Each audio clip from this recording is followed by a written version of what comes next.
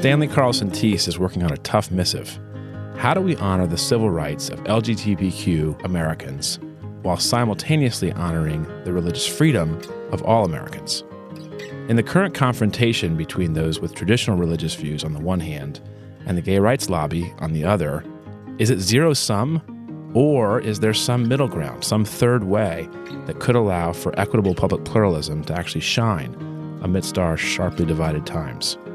That's the fundamental question animating today's conversation, and it's a fascinating one. Last Friday, the Equality Act, linked in the show notes, passed in the House, though the Republican Senate majority looks unlikely to take it up.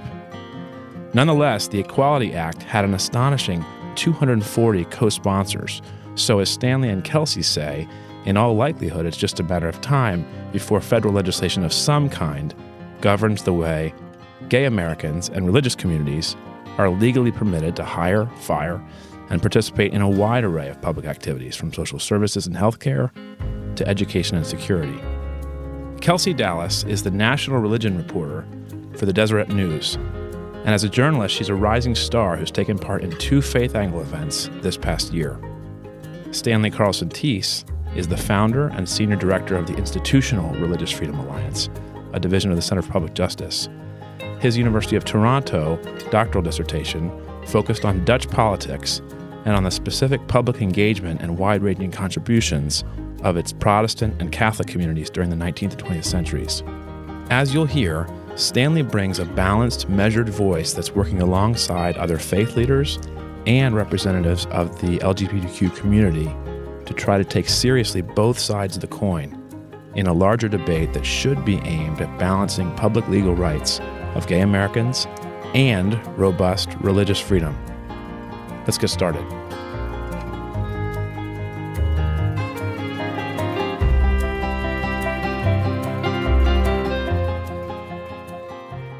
Well, today we're very pleased to be joined by Kelsey Dallas, the national religion reporter at the Deseret News, and by Stanley Carlson Teese, the founder and senior director of the Institutional Religious Freedom Alliance.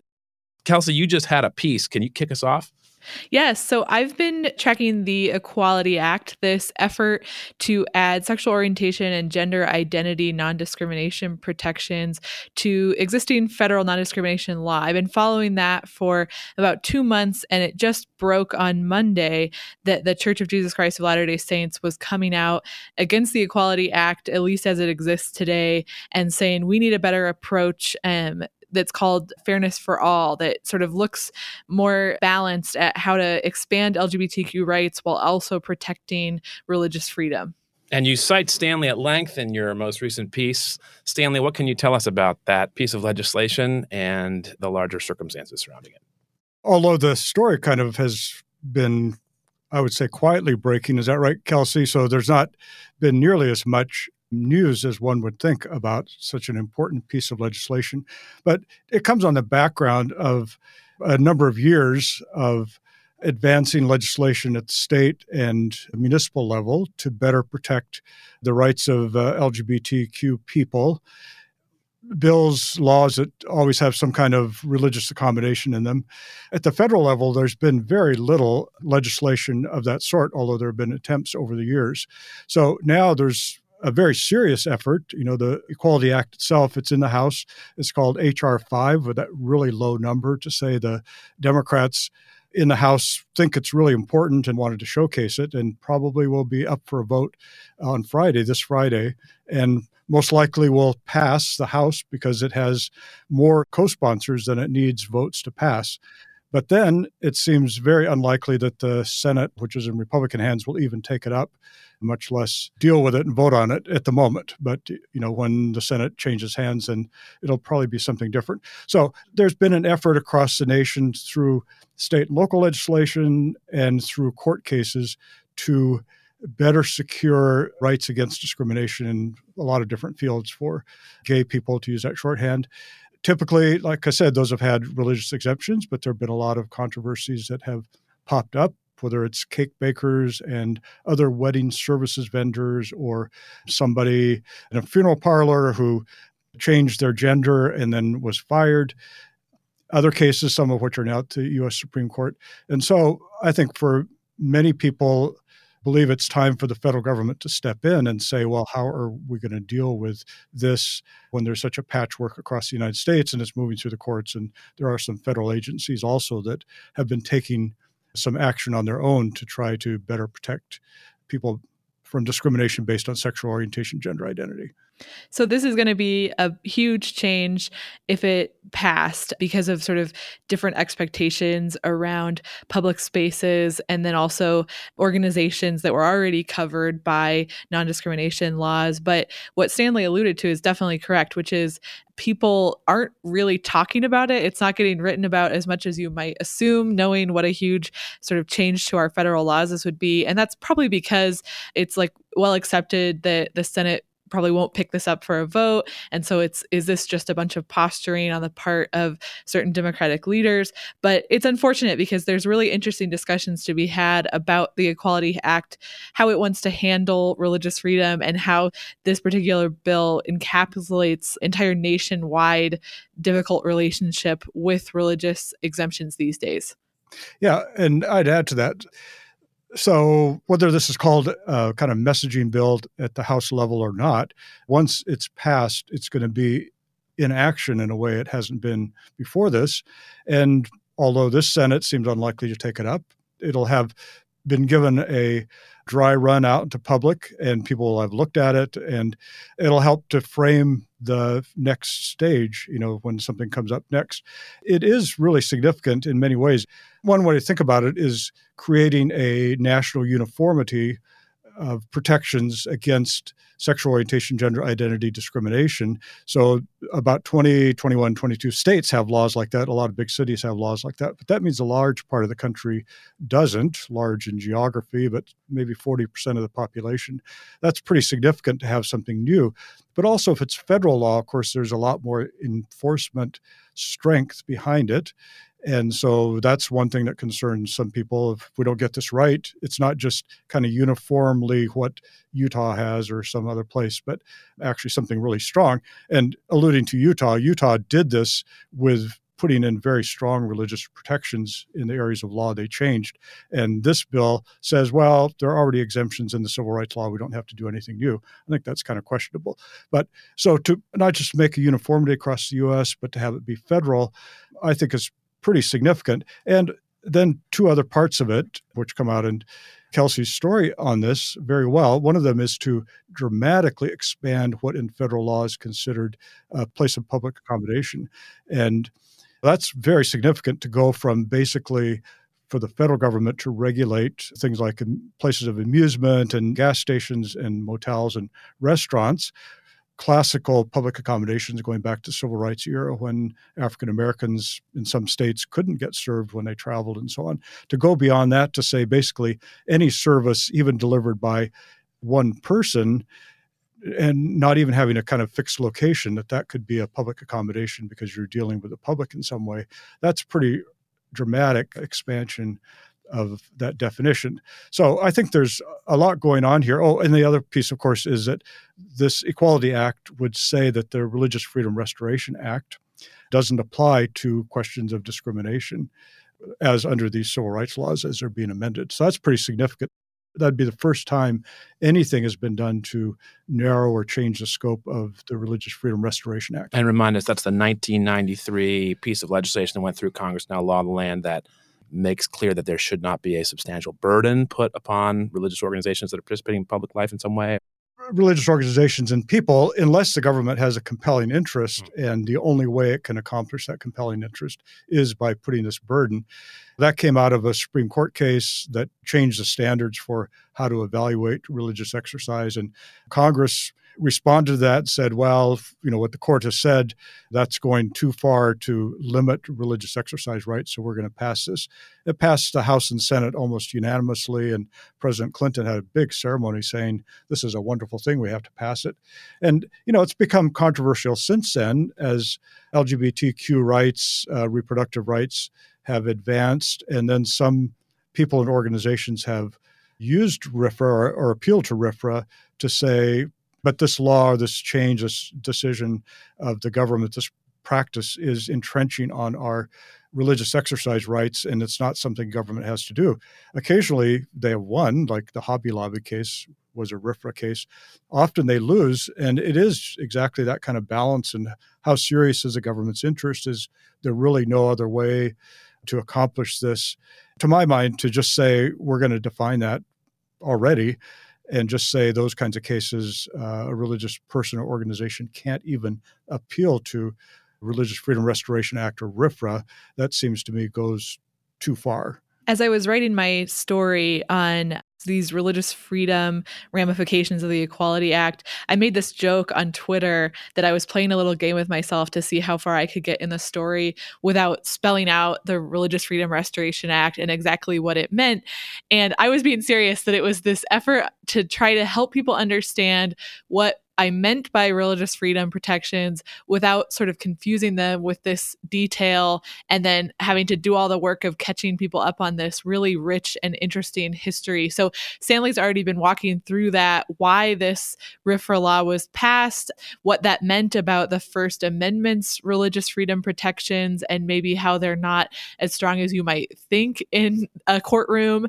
It's so difficult, both for a reporter who has to talk about it, but just in public conversations about RFRA and other religious freedom protections, because people might call to mind something like a cake baker who won't serve a gay couple and not understand what laws that case was argued with, what happens in typical religious freedom lawsuits. So there's just all this very intense background that is missing from public dialogue around the Equality Act and around religious freedom in general.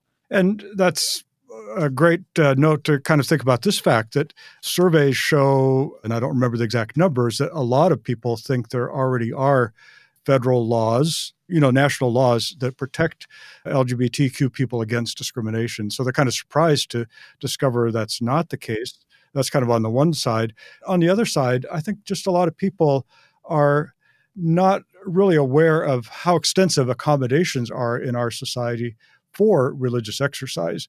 So in other words, there are a lot of things going on that people have figured out ways to live together, to accommodate. It's a organization that people go to voluntarily, so nobody else really bothers about them until you say, hey, they've got a different practice, and all of a sudden that bothers people, and so on and so on. So a law like this and this controversy and then bringing up RFRA and so on, it raises to the surface a lot of things that are actually happening around us that we're not kind of aware of or thinking about.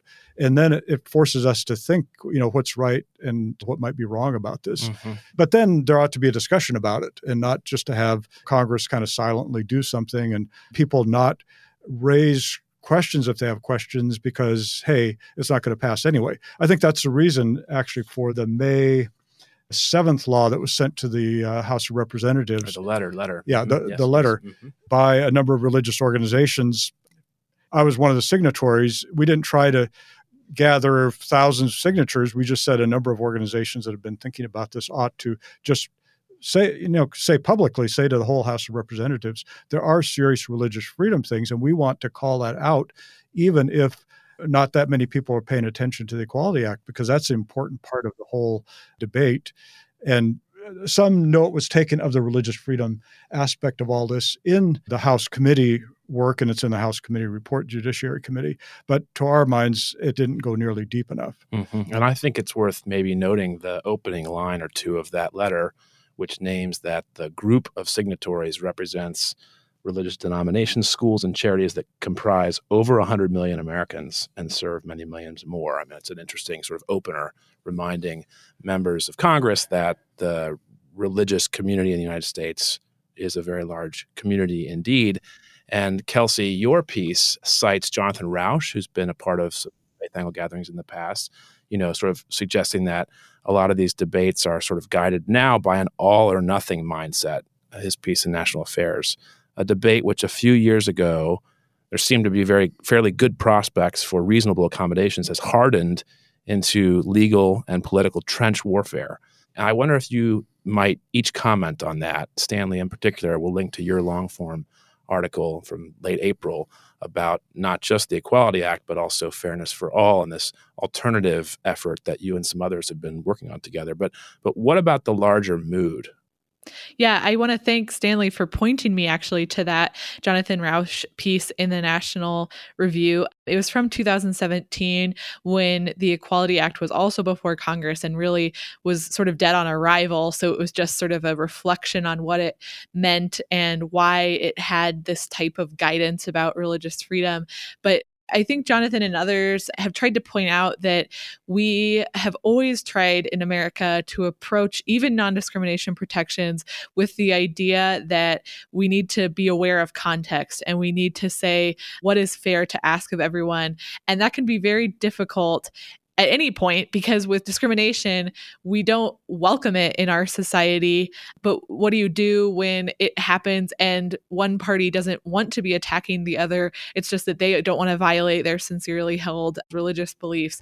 And so it's been hard in my interviews and in my writing to both talk about these efforts to encourage compromise and to look for a more balanced path where religious freedom and LGBTQ rights advocates can be excited about the outcome, when certain people involved in the debate think compromise is exactly the wrong direction to go. The minute some new religious exemption is proposed, to just walk away from the compromising table.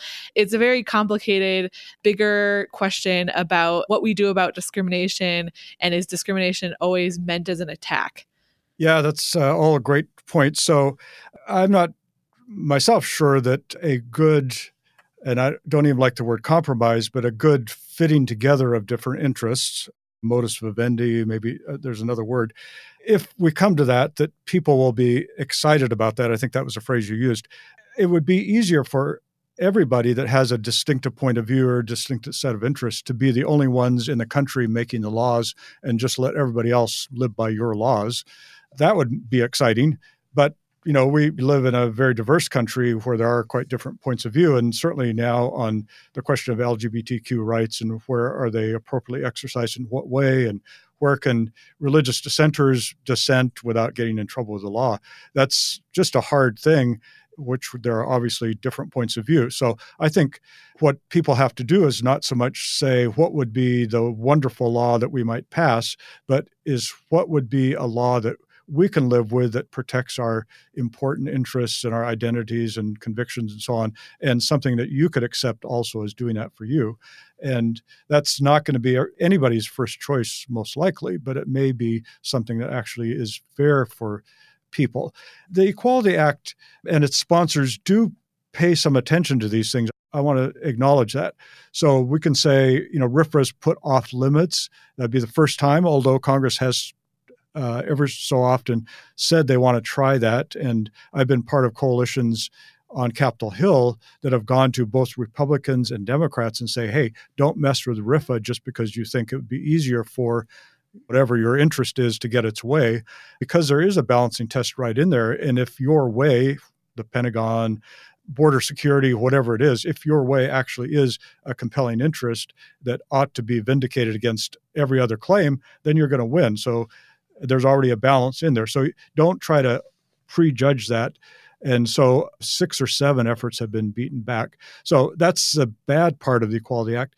There is an effort to protect religion to some extent. And as the backers of the Equality Act say, the civil rights laws already have a number of religious exemptions built into them, and none of those are taken out. So just some new protections are put in for LGBTQ people. But to my mind, that's not really quite adequate. The religious exemptions that are in different parts of the law are all tailored very carefully to the part of the law they're in and to the protected class that's involved. And that's Jonathan Rauch's article. That's what he points out, that if the protected class is race or national origin, ethnicity, there's almost no freedom that anybody has to say, I've got a good reason to exercise, a race differentiation here. That's just almost not allowed, although it's not totally banned because, for example, in employment, federal law doesn't even reach very small employers. But when it comes to other protected classes, whether it's disability or age or sex or religion really important to me, and religion important in this context, there actually are a lot of restrictions as well as protections that are in there.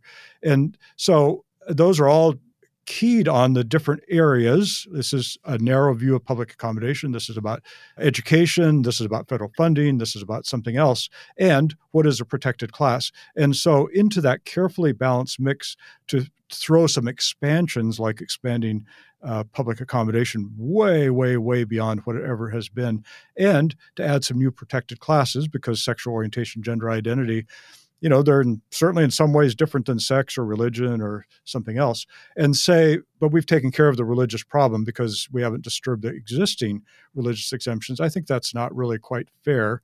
Just to take an example, advocates say, well, so one thing that we will do here by expanding the public accommodation law and then adding sexual orientation, gender identity, non-discrimination is to make sure that a gay person is not kept out of a funeral parlor when they go to get funeral services.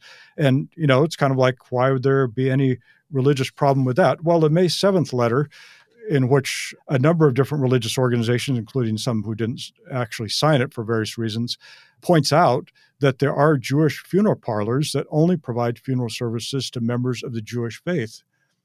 Well, I think they would want to say, that's really important to us.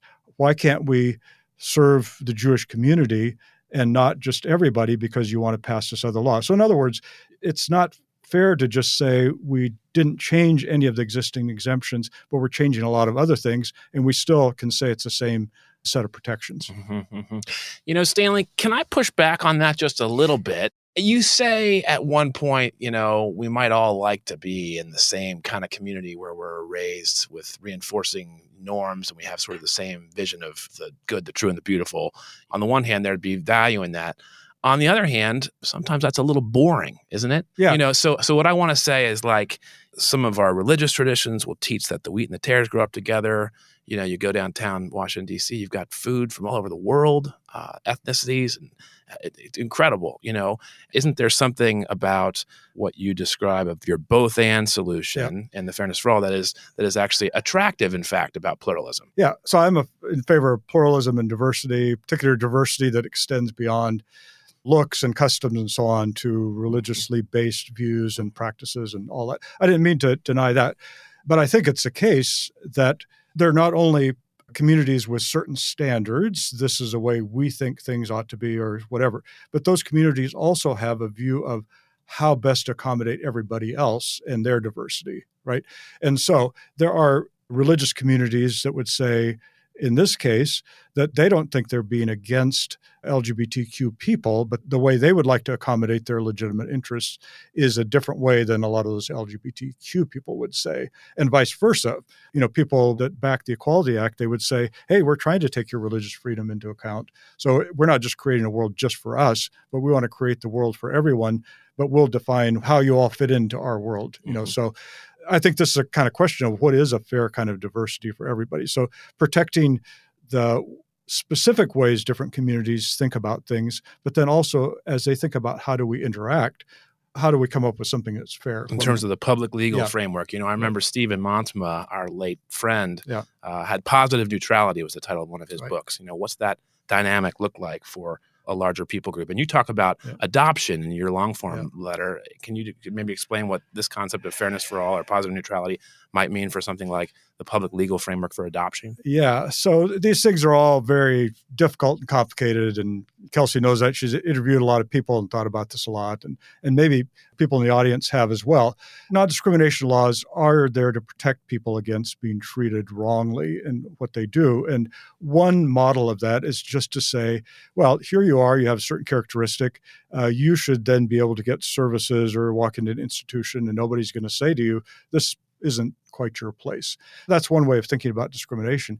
I think we're actually not very consistent about that because it's perfectly allowable and specifically protected in federal civil rights law and state law and municipal laws too, that religious employers can only hire religious people. So, somebody who's not of that faith or a secular person who walks into those religious entities, they could be turned away, and the law doesn't say that's discrimination.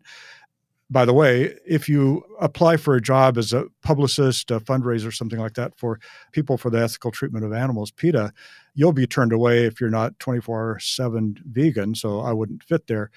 Well, that's the only way to have diverse organizations. So the law accommodates a lot of that kind of diversity. So what might that mean in the case of adoption foster care services? And one way to think about it is these are private entities that ought to just serve anybody who wants to be served by them. But one consequence of that is that I think some of these entities would become less trusted by, less appealing to people who have particular religious standards. Just like if a religious college was required to become secular, it would become less appealing to people of a deep religious faith.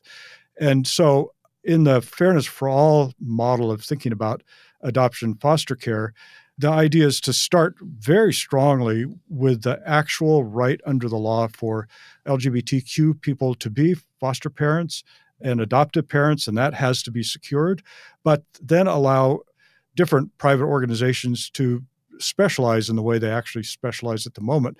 And states are the ones who administer all this to make sure that people have access to an agency that will actually serve them. And so that's would be using the kind of the model of religious education, religious daycare. That's actually the way we do daycare and federally funded services, in which there's a great variety of daycare centers so that parents who want and trust one kind of daycare can find it. And if they trust and want a different kind of daycare, they can find that. But everybody can find federally supported daycare. So this is an effort to say sometimes the strict discrimination model, it doesn't fit every category very well. It certainly doesn't fit religion very well.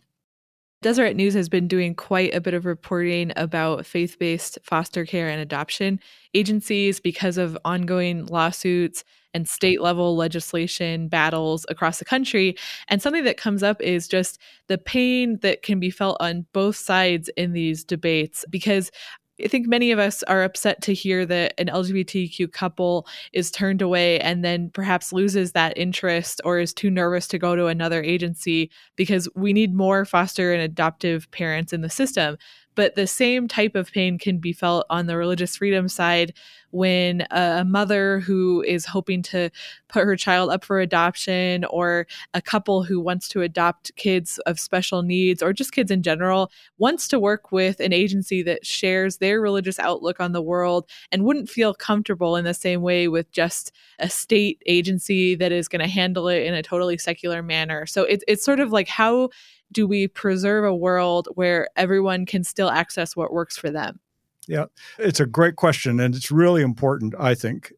That kind of discouragement or even harm that comes from being turned away from someplace, that's just not right. One way of thinking about this maybe with adoption foster care would be like the federally supported daycare, where essentially parents who have the income level that they can get federally supported daycare, they go through a process that certifies that they are eligible, and then they are shown a list of all the providers, and then they pick one that works for them. So it's like the first place you go to qualifies you, and then the first actual agency that you go to is one that you know in advance is compatible with you, and that's why you picked it. And so maybe with federally funded foster care adoption services, the first stop could be with a state agency that pre-qualifies a person or couple, saying, yes, we know you have a stable life, you have the kinds of qualities that we think would qualify you to be a good foster or adoptive parent.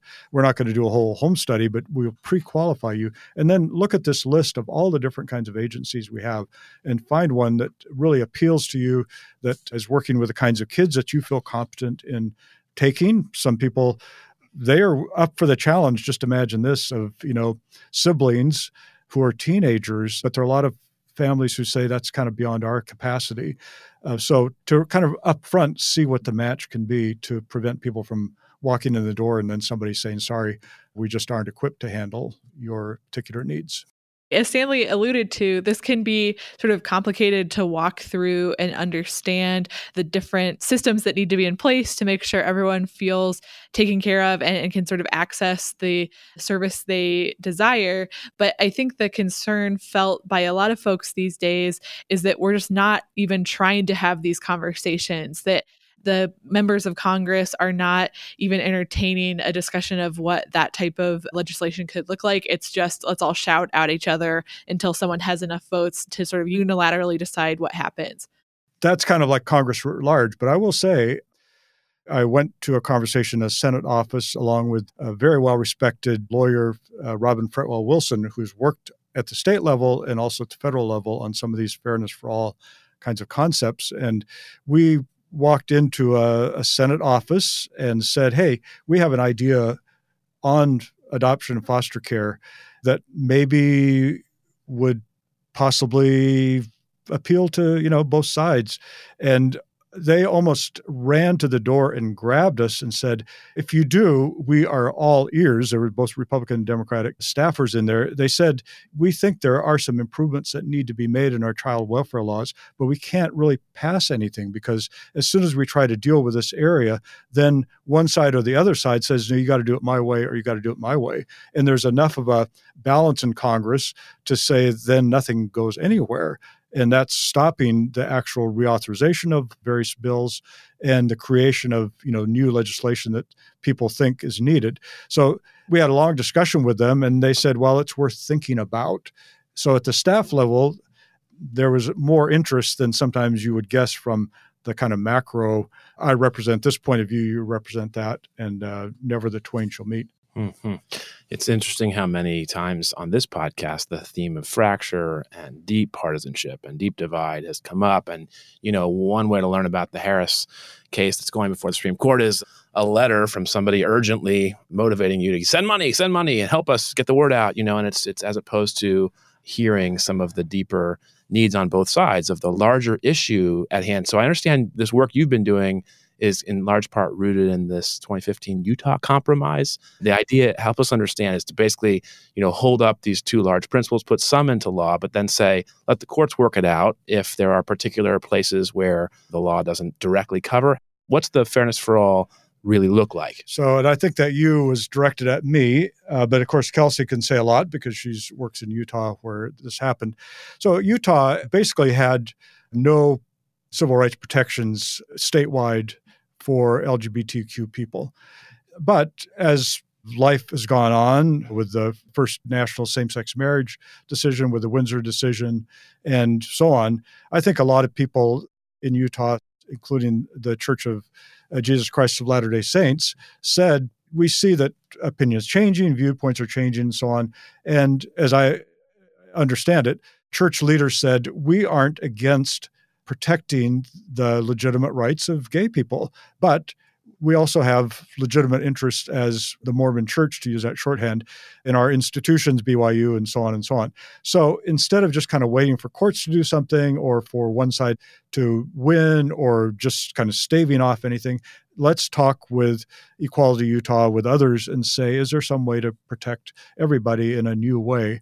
And so in 2015, not across all the different areas of policy, but in, if I recall correctly, housing and employment, the Utah legislature passed protections for gay people and for religious people and institutions, creating a new normal in that state proactively. There were some common sense balancing tests that one that stands out to me is like if you work as a clerk where part of your job description would be to marry someone, if you weren't comfortable because of your religious beliefs performing a same-sex wedding ceremony, there needed to be someone to call, someone as a backup so that that couple's needs are taken care of right away. So it was sort of formalizing what might have happened informally and just really making sure that, as I said, everyone could access the services they hoped to access in the long run. That's right. So by not leaving it to courts, which tend to take a one side wins, the other side loses, but in a legislative context, to work out in these very complicated areas, what is a way to be protective for a wide range of different interests and take into account the different balances.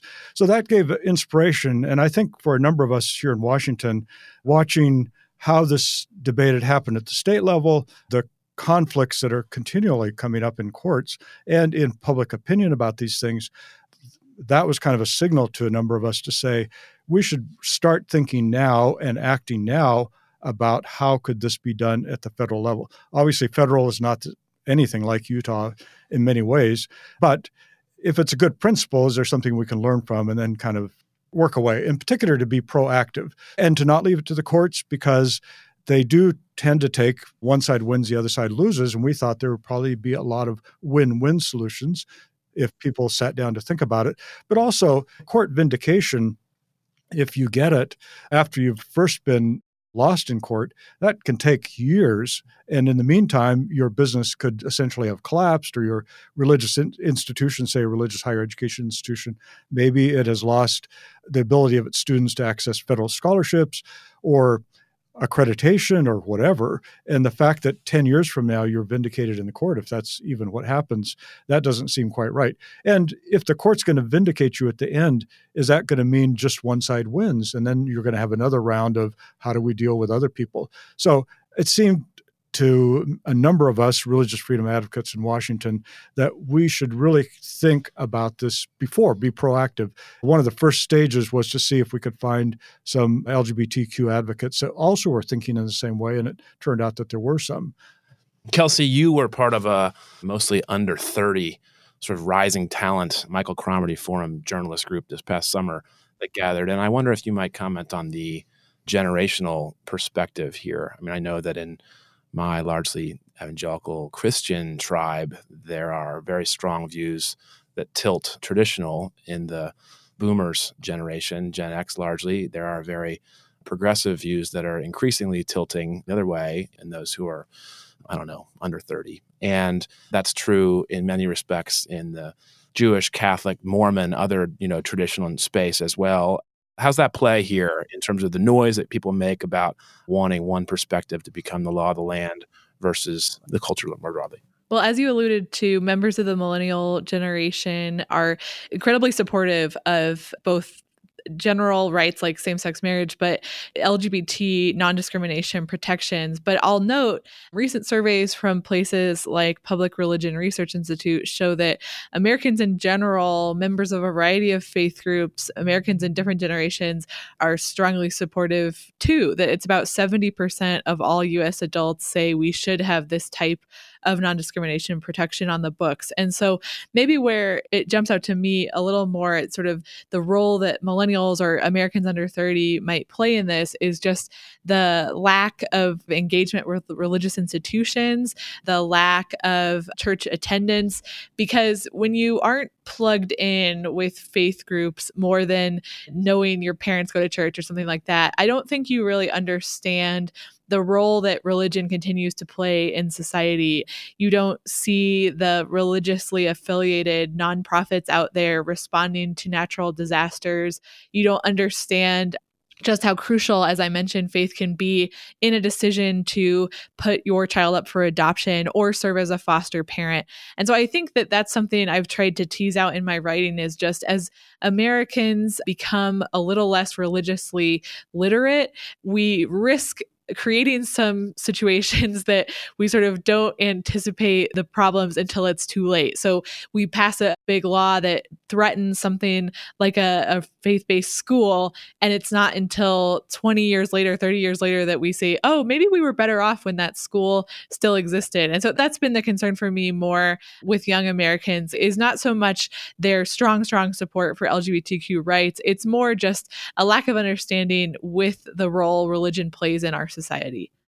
That's a great point. And one of the things over the years I've tried to do with all the faith organizations I work with is remind them of how important it is for them to step up their, what shall we call it, advocacy about themselves to the public. So in many ways, they just are kind of invisible to the public, even though in some cases they have religion in their names. And so many people are very unaware, even boomers, but even more, I think, younger generations, of the actual role that's played by faith organizations of all kinds of faiths in public. And, sometimes it's purpose-built, religious hospitals, schools, something like that. Sometimes it's the house of worship, almost all of which offer one or more, sometimes a large number of services to the public. And almost never are they only to their own members. It's almost always to the broad public, as some research by Brian Grimm and Ram Kannan and others have shown. Brian Grimm, one researcher in this area, he had this arresting idea. He said in a typical American metropolitan area, you walk out of your hotel room to go find a he used Starbucks as an example. And he said, by the time you find your Starbucks, you would have passed maybe as many as 25 houses of worship, which provide just innumerable services to the public way beyond their own membership. And you don't even see that, because they look like a church and they must just be there for worship or synagogue. They actually are providing all these services to the community. That's not even counting all the purpose-built organizations. And part of the tragedy here is, that laws might get passed that shut down these things that people are counting on, but that it's not as obvious as it ought to be that people who are interested in social justice ought to pay more attention to the many institutions that actually help achieve that in our society, many of which are religious. So whether that's in civil rights or that's overseas development or that's helping the poor or fighting racism, dealing with illegal immigration, helping people out, many of those are religious institutions. One of the most helpful points Stanley made to me when I was doing interviews for my recent Equality Act story was that in this expansion of what counts as a public accommodation, what if we enter a world where just because a house of worship offers some sort of food pantry or public program like that, or rents out their community fellowship space, suddenly they are a place of public accommodation that needs to be very careful about potential lawsuits related to discrimination. And so does that mean that even if a church, this central part of religious life, wants to help out and serve non-members, what if they need to avoid that in the future just to sort of cut off that particular type of vulnerability to these types of lawsuits? And that would be just really tragic.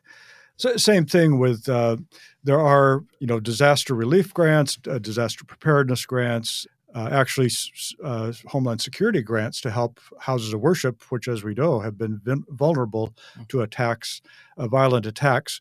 And could it be the case? I think the Equality Act does not at all allay concerns.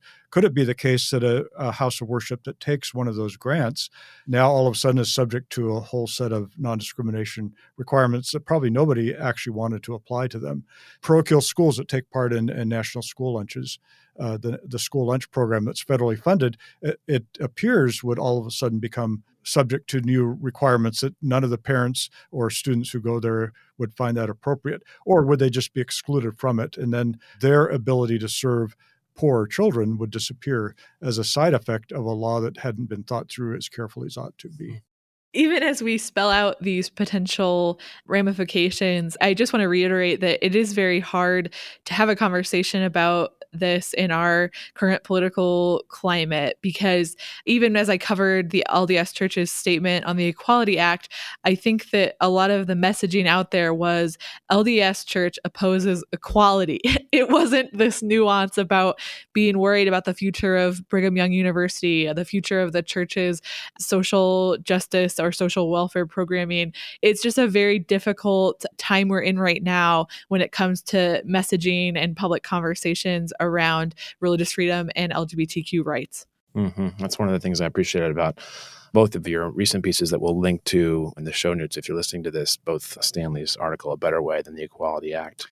He says, your comment is enforcing civil rights for everyone should not be controversial. And you expand on what that means. And of course, Kelsey, your piece as well. We also link to Emma Green's piece, the most recent guest on this podcast. And I've got one more question for you, Stanley. Okay, go ahead, please. Well, I was just going to say, and so people who have worked on the Fairness for All federal discussions, which have been going on for 2.5 years or more, very detailed. What about the different circumstances, different parts of the law, and so on and so on. We have all done it as an act of faith, right? Because it's not like there's a big market out there at the moment, because people just kind of see each other as you're trying to take away my rights or you're trying to take away my rights, something like that. But to actually resolve these things, if it's possible, requires a lot of detailed conversation. That means hours and hours of very specific conversation, at the end of which it's impossible to know, will Congress take up something like this? Will they be favorable? Will the moment pass? Whatever happens. And so I think all of us who have invested in this really did it as an act of faith, as a kind of contribution to the common good. Wouldn't it be better for us to figure out how to resolve these things and not have just endless shouting matches and court cases as people try to protect what they're sure of quite legitimate interests on their side? And timing and context are amazing, it seems to me. I mean, you draw out in your piece at length the implications for public accommodations, for employment by religious organizations, for hospitals and medical practices, for adoption and foster care, for religious schools and colleges, and for FEMA, as you just described, as if to say there's an awful lot at stake here, actually, a lot more than we often might see or think about. And I was reminded in reading that today, getting ready for this conversation, Stanley, a little bit about my old history professor about Burke. You know, one of our favorite authors here at EPBC has a new book coming out that'll talk about Edmund Burke at some length versus looking across the channel at the French Revolution and saying, wait a minute, you can't just upend and rip it all out and start from scratch all over again. I wonder if you would comment finally, maybe in closing, and Kelsey, feel free to weigh in as well, but on the timing of this whole thing in terms of larger context. I mean, you've been at this space for about 30 years since you did a PhD and at the Free University in Amsterdam. And in the mid-2000s, President Obama, candidate Obama, said he had a particular perspective about marriage. And then in 2015, Obergefell happened. And in the last 4 years, the speed at which some of this has moved has been breathtaking in some ways, mind-boggling, and yet has perhaps the seeds for an interesting, richer pluralism, which you and others seem to be working awfully hard at. But what about the larger timing, about Burke, about the French Revolution, and the idea that we could just sort of put on a brave new world so quickly? Boy, those are a lot of big references. I should say, on behalf of my alma mater, it was University of Toronto where I got my PhD, although I studied at the Free University, and my dissertation was about the movement of Reformed people and Catholic people in the Netherlands trying to find a new space in public life for them to exercise their faith, not just in worship, but kind of out in everything, social welfare, broadcasting, everything else. And they figured out a way to do it pluralistically. To me, that's always been an inspiration, that people could set out to kind of reconfirm their deepest religious beliefs and then say, we want to do this in a way that also protects your beliefs. We know yours are serious for you too. And that's kind of, I think, what's at stake here in this fairness for all thing. Maybe 4 or 5 years ago, I was at an event in Canada with religious freedom advocates from Canada, from New Zealand, from the UK, and I think from the Netherlands, maybe. And we just talked about the set of issues we've been talking about today. And they all said, in our country, they're all ahead of the United States, if you want to put it that way. In other words, they came quicker by court action, legislative action to same-sex marriage, and to very broad protections against LGBTQ discrimination 10 years, 12 years, 15, 20 years before the United States. They all said that once things start moving, they go really fast. And so, in other words, at some point, the public starts saying, oh, yeah, that's right. A gay person shouldn't be kept out of housing. And if it's religious voices saying, we don't want to legislate with you, then let's just kind of run over them. And I can just see how that dynamic would work. And so that was just encouragement and a goad to me to say, we can't just wait until we think the proper time is. The proper time is, 10 years ago, 5 years ago, 1 year ago. We have to get busy and work at this the best we can, as quickly as we can, and then work out the details and then see if Congress is ready and the public to entertain some way that works largely for everybody. We have to work that out in detail because it all depends on the detail. And we don't know if it'll be time, but let's do it as quickly as we can because we have to resolve this in some positive way, or else it'll be resolved in a negative way in our society. I've been interested, and I will continue to follow this, but how are these 2020 Democratic candidates for president going to talk about these issues and address religious freedom and address religious concerns to expansions of LGBTQ rights? I think so far it's been the typical applause lines about no more license to discriminate and things like that. But I'm just interested if we're going to move into a space where we can have a more open dialogue about what our laws are meant to do and how we are meant to treat each other. We'll keep watching. Thank you, Kelsey. Thank you, Stanley. Thanks for having us. You're very welcome. Thanks for the opportunity.